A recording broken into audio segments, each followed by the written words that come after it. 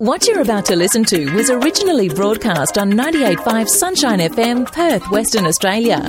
For details, go to the website 98five.com. Good morning. Now, we're going to be chatting about comparison this morning.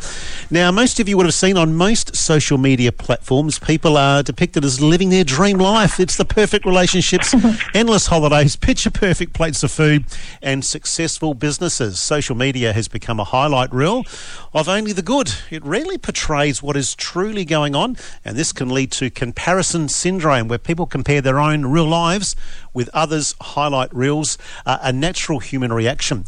And it's been called comparison-itis. And to tell us a little bit more about this morning is Renee Girusso, communication, leadership and mindset expert. Good morning, Renee. Good morning, Mike. Great to chat. Looking forward to this. Yeah, I've never heard this word before. Comparison-itis. Is it a real word? What's going on?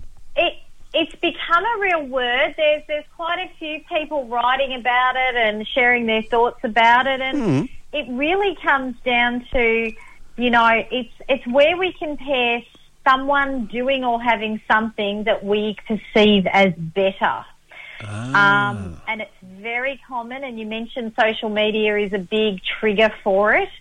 And it really, it can really trigger toxic thoughts, and I say it can hurt our hearts and really flip our thoughts to not always be the ones that serve us moving forward. Okay. Comparison-itis. Now, you mentioned social media, and I mentioned it in the intro there. I mean, are we sort of blaming, are we saying, look, social media is the problem? Look, I think comparing ourselves to others has been around, since we've, been on this planet. But I think social media has amplified it, and I think it can be what I say socially transmitted.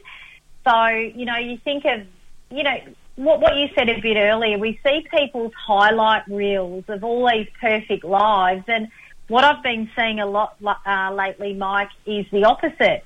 People sharing all their deep, dark secrets, and that's even putting a lot of people off sharing theirs, thinking, well, I haven't been through what that person's been through, so I won't share it. And there's a bit behind that. I've written a book called Gift Mindset, which is all about looking at the gift in challenges and positive experiences we encounter, and I'm a big advocate for it, but I'm seeing it going both ways since the pandemic. There's the positive side, which has been around for a while. Everyone looks amazing. Yeah. They're on holidays. They've got great businesses. But now, especially on some of the more corporate sort of channeled social media platforms, there's a lot around, this is what I've been through, and there's almost this competition of who's been through the most. And, I had a client only last week say, I was going to share this with my team in business, but when I saw what other people were sharing, my story paled into significance, Right. So it's a double-edged sword. It is. Renee, can you hold on there? We'll take a break, play a song, come back and chat some more. Perfect. You are on at 98.5. This is Weekdays with Mike, and joining me on the line this morning is Renee, and we are talking about comparison-itis. Back after this. This is Weekdays with Mike, and joining me on the line today is Renee, and we are talking about comparison-itis. I've never heard of the word, but we're learning a lot today, Renee. Now, Renee, is this, when we talk about comparison-itis, comparing as we've been chatting about on social media predominantly, is there a certain age group that it sort of has an impact on? Yeah, look, I believe it can happen at any age. I'm about to hit 50, Mike, and I we've all done it. We've been there. I think in teenagers and younger people, they can be a bit more susceptible because they're still establishing their identities.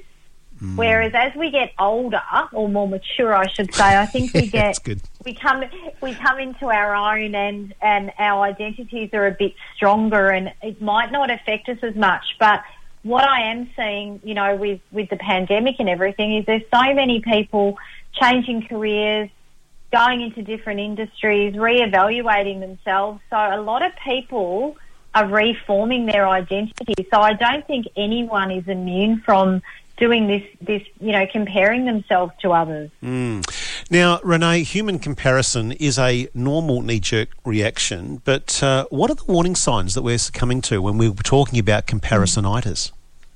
The big one, negative self-talk. We all talk to ourselves, and if you're out there listening and aren't questioning that right now, you're talking to yourself. So I think negative self-talk, am I as good as that person, or they've done that, how could I do that, or how could my business do that?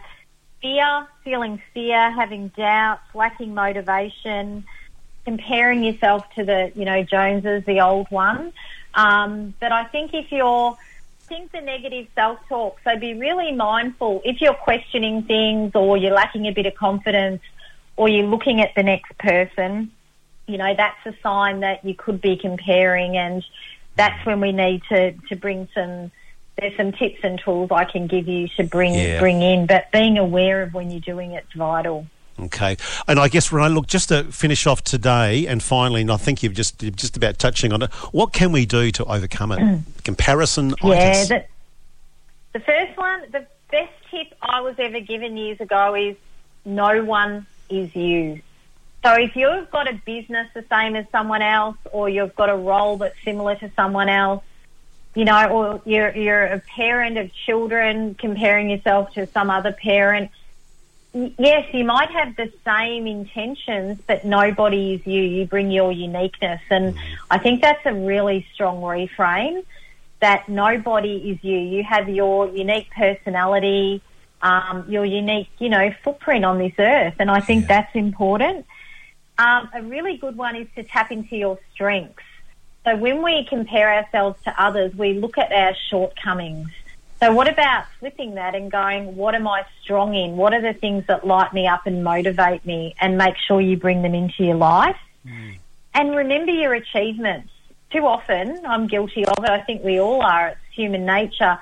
We look at what we don't have and what we haven't done, but stop and reflect and refocus on what you have achieved and really anchor that. And a big one, Mike, is to celebrate others. The minute we celebrate other people's success, we rise with them, and we have a different energy about how we feel about ourselves. I like that. And, flipping the script, if you see something or someone and you start comparing, know what you're not them and what can you bring to the table. So rewrite that story, which comes back again to being really mindful of what you're telling yourself at the end of the day. So good, Renee. Renee, we are out of time. We could keep chatting, but really appreciate your time today. It's been a good chat. Pleasure, Mike. Good on you, Renee. Thanks so much. Absolute pleasure. My guest on the line this morning has been Renee Garuso, who is the communication, leadership and mindset expert. You're on 98.5. Good morning. For more details on this and other programs, contact 98.5 Sunshine FM, Perth, Western Australia, or visit the website 98five.com.